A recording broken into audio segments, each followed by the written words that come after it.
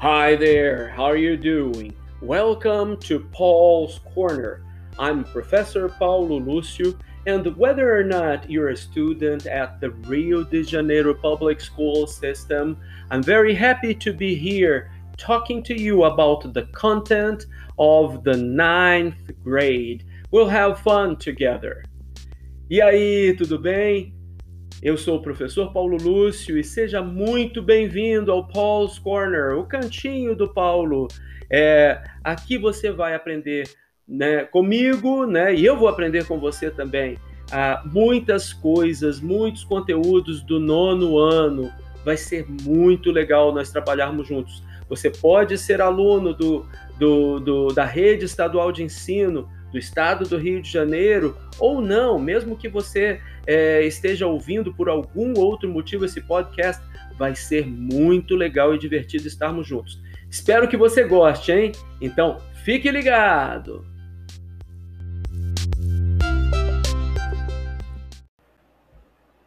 Nono ano, 3º bimestre, episódio 2, aula 2.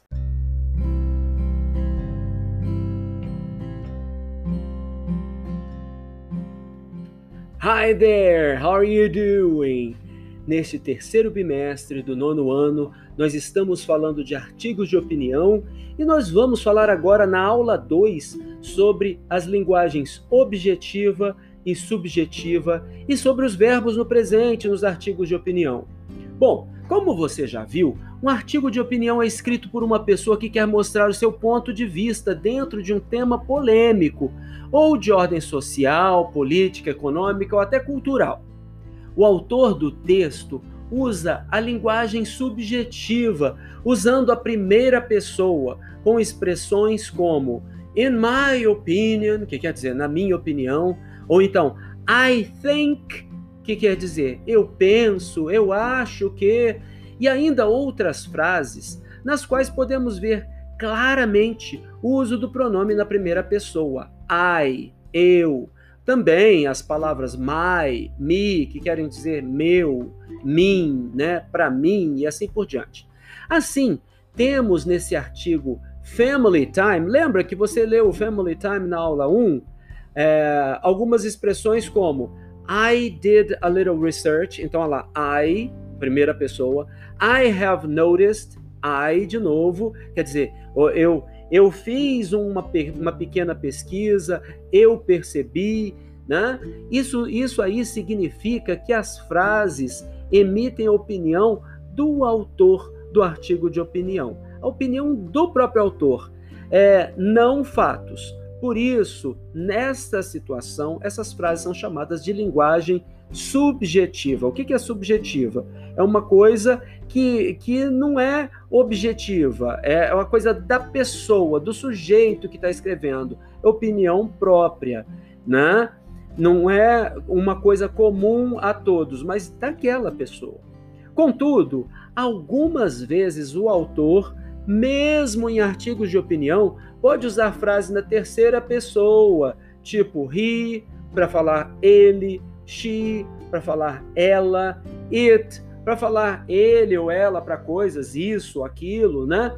Quando ele opta por usar esses pronomes, né? Essas expressões na terceira pessoa, ele normalmente está adicionando exemplos ou fatos ao artigo.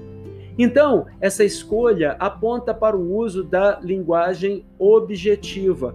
Muitas vezes, ele vai citar alguém que já falou alguma coisa. Então, se ele está falando o que a outra pessoa falou, foi um fato, né? Ele ouviu a outra pessoa dizer aquilo, ele está citando o que a outra pessoa falou. Pode ser alguém que esteja envolvido no assunto que ele estava conversando, né? Uma pessoa amiga, simplesmente, como pode ser um pesquisador, como pode ser um especialista naquele assunto que ele está citando para reforçar aquilo que ele acredita. Outro ponto relevante, né? É importante a gente perceber também que no artigo Family Time nós podemos perceber a presença predominante dos verbos no presente. Olha, eu vou citar mais algumas frases aqui, ó. I am very aware. Ele diz lá, né? Eu estou com muita certeza, eu estou muito ciente disso. I sit down. Eu me sento. We don't watch. Nós não assistimos, falando que o autor, a autora e a família não assistem televisão, né? We talk and have fun. Nós conversamos e nós nos divertimos. I feel, eu sinto. I learn, eu aprendo. Statistics show, as estatísticas mostram, quer dizer, também está no presente. I believe, eu acredito. Então, olha, tudo isso é muito importante a gente perceber. Bom, já que você está começando a perceber essas coisas, volte lá no texto, identifique uma frase onde aparece a linguagem subjetiva, ou seja, onde mostra a opinião da autora. É uma autora, tá? É uma menina que escreveu esse texto. O que pode ser dito de linguagem subjetiva, de opinião da autora, além dessas coisas que eu já citei aqui?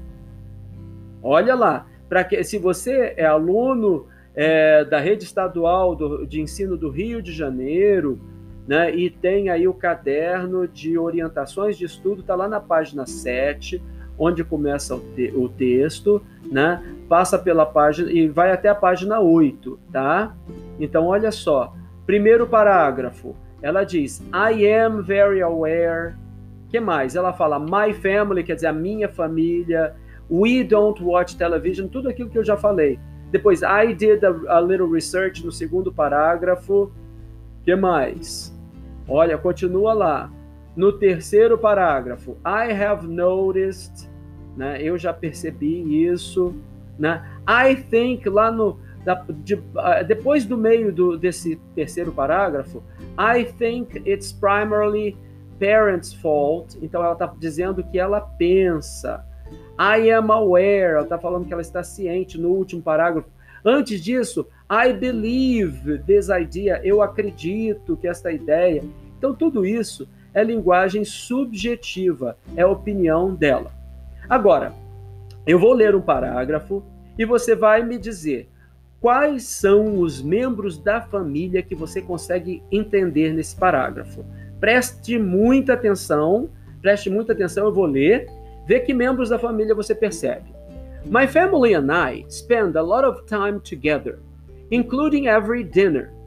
Even when my father is away on business, my mother, sister, and I sit down at the table to eat and discuss our day. We don't watch television, we talk and have fun together. As a teenager, hanging out with my parents is not the most fun thing I do, but I feel it is necessary. I learn from them every time we talk, whether it is about my dad's job or my mother's day. Ok? Conseguiu pegar? Logo lá no comecinho, ela fala de family, mas aí quais são os membros? Ela falou father, mother e falou sister. Ela não tem brother, pelo jeito, né? Ou se tem, não mora com ela, né? Talvez seja mais velho, casado, mas eu acredito que a família dela inteira seja ela, né? Com father, mother e sister. Agora, na última linha, ela falou mother de novo, mas ela não falou father de novo. Ela falou dad. Dad significa a mesma coisa que father, só que dad é um tratamento mais carinhoso.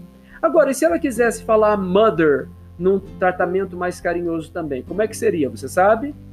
Mom, exatamente. Bom, estou na página 11, agora tem a pergunta 3 lá na página 11.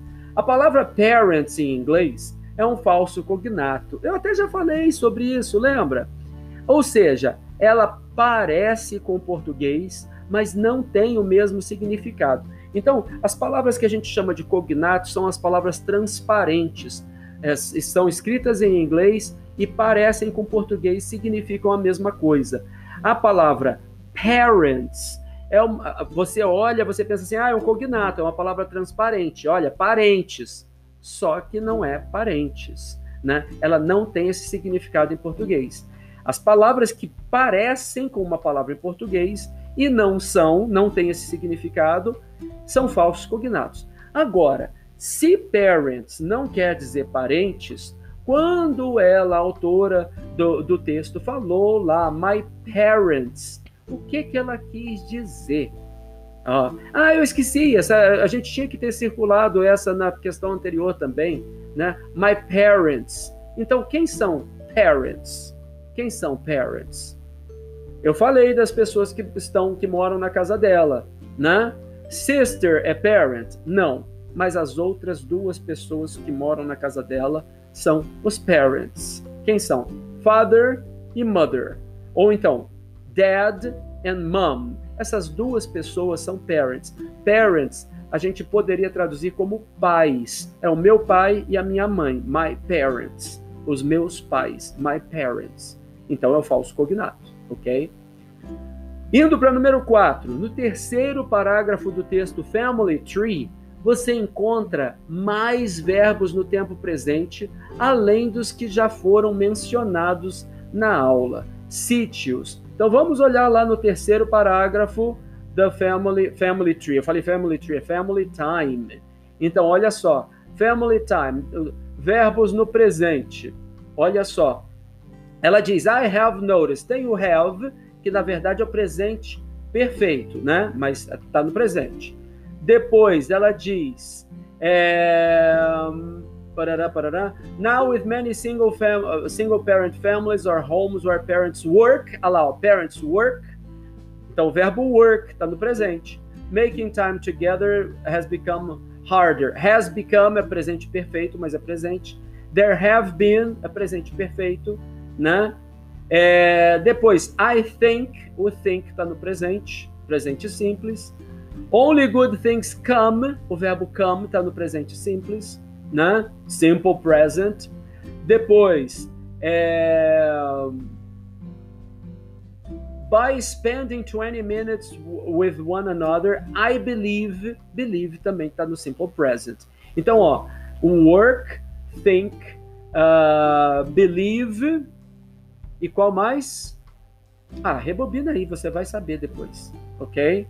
E, finalmente, a nossa pergunta 5 é: quais são os membros da sua família? Quais são aqueles que moram na mesma casa que você, tá? Você vai, se você tem aí o caderno de orientações de estudos, está lá na página 11, mas olha só, a gente já falou de father, mother, sister, a gente já falou de brother, a gente já falou de parents, que é a mesma coisa que father e mother, né?